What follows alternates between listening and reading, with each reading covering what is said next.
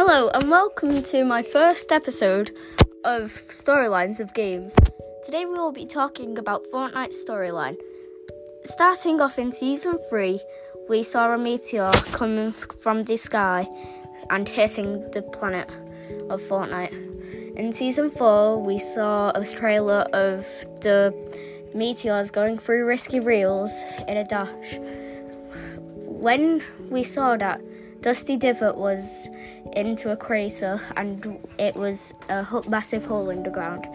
After that, we went into Season 5 with a rocket event what told us that the rift was coming into the season. In Season 5, we saw many rifts appear on the island.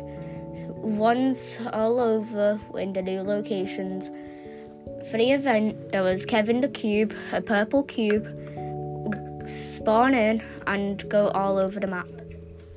When it happened, it went to Loot Lake and sunk into the island, into the water.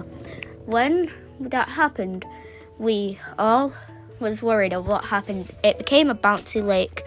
For the Season 6, we saw Kevin the Cube come out again as a floating island. You could fly and all the stuff.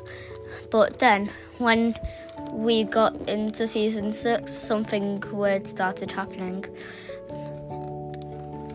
When it was the event, we saw a butterfly, what we touched. It was just a rift.